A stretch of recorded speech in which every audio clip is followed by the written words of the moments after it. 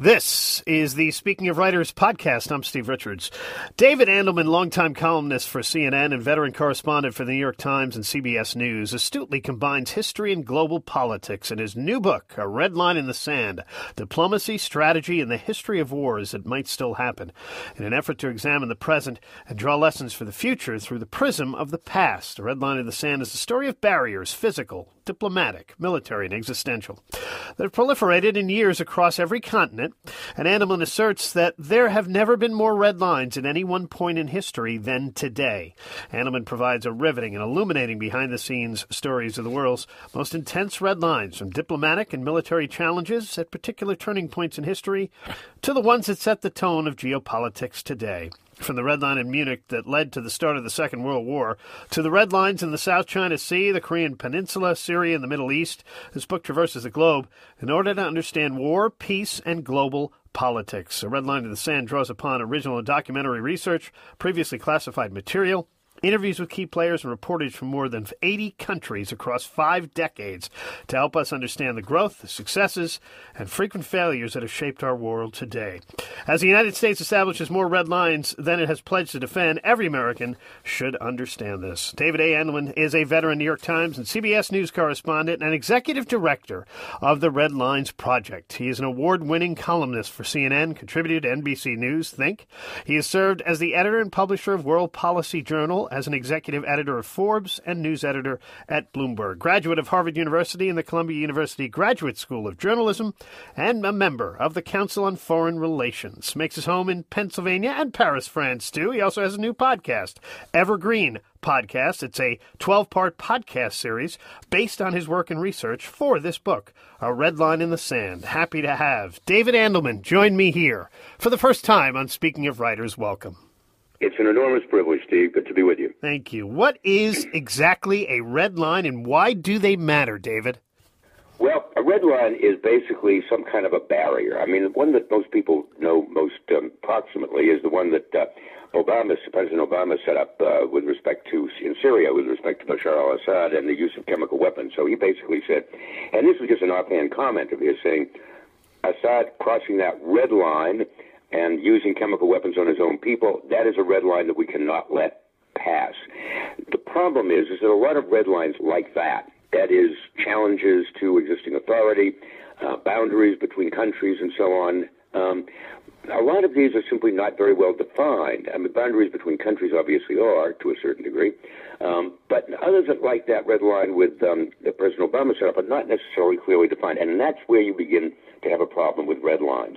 For instance, in Africa, there are scores and scores of red lines right now between various tribes, between the various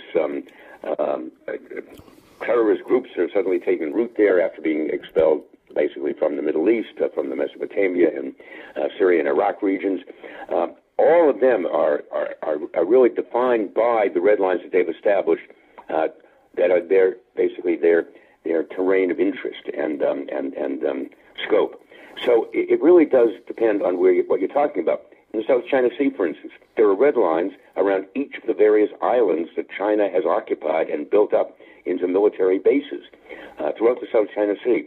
So there are dozens of them all across that really particularly strategic part of the world.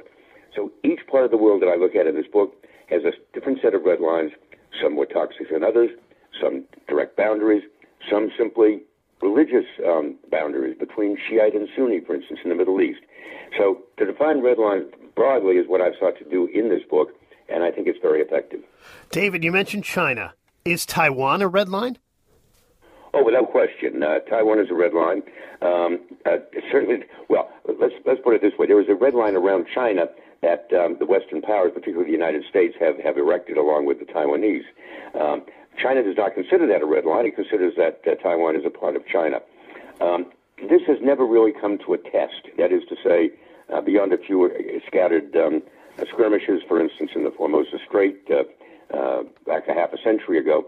Basically, it's a line that's been allowed to exist on paper in people's minds, but never actually tested to that degree.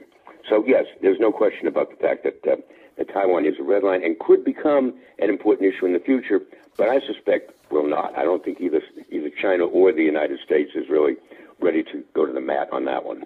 I want to go back to Obama and Syria, because you do spend a lot of time on this. What happened with Obama and Syria? What was the effect on France, which you know well, too, having spent a lot of time there? Well, the effect on France was probably more catastrophic than any other component of that whole sad history. You know, that is the red line that I actually began work on this whole project. I had originally thought that this might be a book in itself, and I was approached by two French journalists of some note who had excellent contacts with Hollande. Hollande had agreed to cooperate on this, to do just an anatomy of that particular red line. What I discovered, though, is that it's basically been written about from the American perspective as much as it's going to be. The Obama people basically consider this one of their, shall we say, most embarrassing moments. It's the one red line that never really worked very well for them, or indeed for everybody and for anybody else. Obama pulled out of that because he's beginning to get cold feet, and also because, frankly, the British, who were supposed to be partners in our action against Bashar al-Assad, they decided that they wanted to pull out after the British Parliament refused to allow the Prime Minister the right to go in. So what was left was, the United States and France. Obama pulled out. François Hollande was left hanging. This was catastrophic for his ultimate political future. His popularity dropped to about 13%, and within 2 years after that, he finally decided he was not going to run for re-election. So it effectively destroyed Hollande as a viable political force in France or in Europe. I don't think this was certainly not the intent of Obama, but it was one of the principal impacts of that sorry event. Chatting with David Andelman here on Speaking of Writers. His book is A Red Line in the Sand, Diplomacy, Strategy, and the History of Wars That Might Still Happen. I mentioned in the introduction, David, all the research you did for this book, interviews with key players, the original documentary research, previously classified material. What surprised you the most after doing all that research? Well, I guess what surprised me the most, and this was something I began years ago, but trying to set up basically a catalog of all of these red lines, is the extent of these red lines and how deeply enmeshed they were in the history and the topography, it's the very core of the nature of a lot of these countries where they were implanted. There are red lines that I trace back in the book as far as back as 4000 BC or further. The real original red line in the sand, remember, was in the book of John, when the Pharisees brought an adulteress to Jesus and said, under Mosaic law, she should be stoned to death. And Jesus drew a line in the sand, hence half my title, and said, "He who dares to step across that land may cast the first stone." And of course, no one did. There were red lines in and around the Arabian Peninsula back, 1,000 years, certainly back to the time of Muhammad. There were red lines across Africa for centuries. So it's really, I guess, what surprised me the most was the history of a lot of these red lines and how deeply buried they were in the culture and the nature of the societies that were involved. David, what about the pandemic's geopolitical impact on the red lines? Right. Well, I was writing this book and finished writing it in the early spring when the pandemic was just beginning. I told my publisher I needed to do a coda, and the coda basically took us through June of last year. The pandemic's impact on red lines has been really quite extraordinary, although I suspect it's beginning to rationalize itself. What happened initially, particularly in Europe, was that all of the red lines that had been taken down during the entire development of the European Union, they suddenly sprang up. And all the boundaries in Europe that had been taken down since the Schengen Agreement that basically said you could travel unrestricted from the British Channel all the way to Eastern Europe without ever showing a pass, but without passing a boundary, really, a border. Those all suddenly started going up. There were, national police suddenly on the old frontiers along highways, autoroutes, and so on between countries, stopping people and saying, "You can't go here. You can't come in unless you're a French citizen or Italian citizen or what have you." And suddenly, the whole topography of Europe began to change, and that happened. That lasted for about 5 or 6 months until suddenly people began to realize, this virus doesn't respect red lines. It doesn't respect national boundaries. It's universal. So the best way of fighting this really is for everybody to work together on this. And the red lines began to come down again. And now we have much more of a unified concept in Europe of how to deal with this. And this has happened in many other places, certainly along the African continent. It's happening in Asia. The need to isolate like that, the need to really cut countries off from each other, people are beginning to realize that doesn't necessarily work when it comes to dealing with with a pandemic.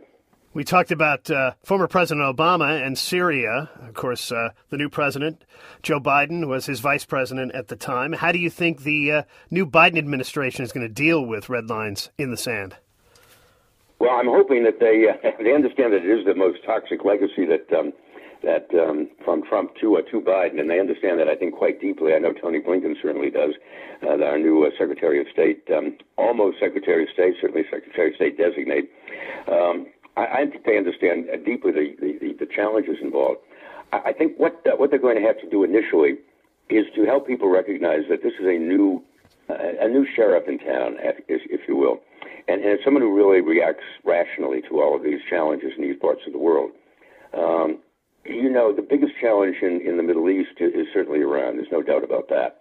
And the Iranians, even since the election, since the victory of Biden last November, they've continued to assist the militias, the Shiite militias in Iraq, to build up these 20 new Shiite militias that have come along, even since the election in November.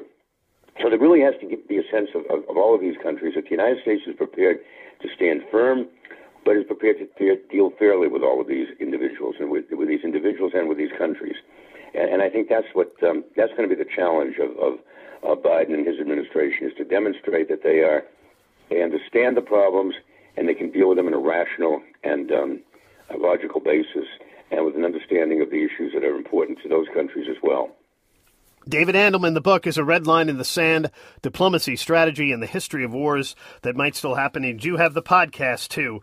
That is a 12-part podcast on Evergreen Podcasts is where you can find it. David, thank you so much for joining me. Thanks for having me. And this is Speaking of Writers.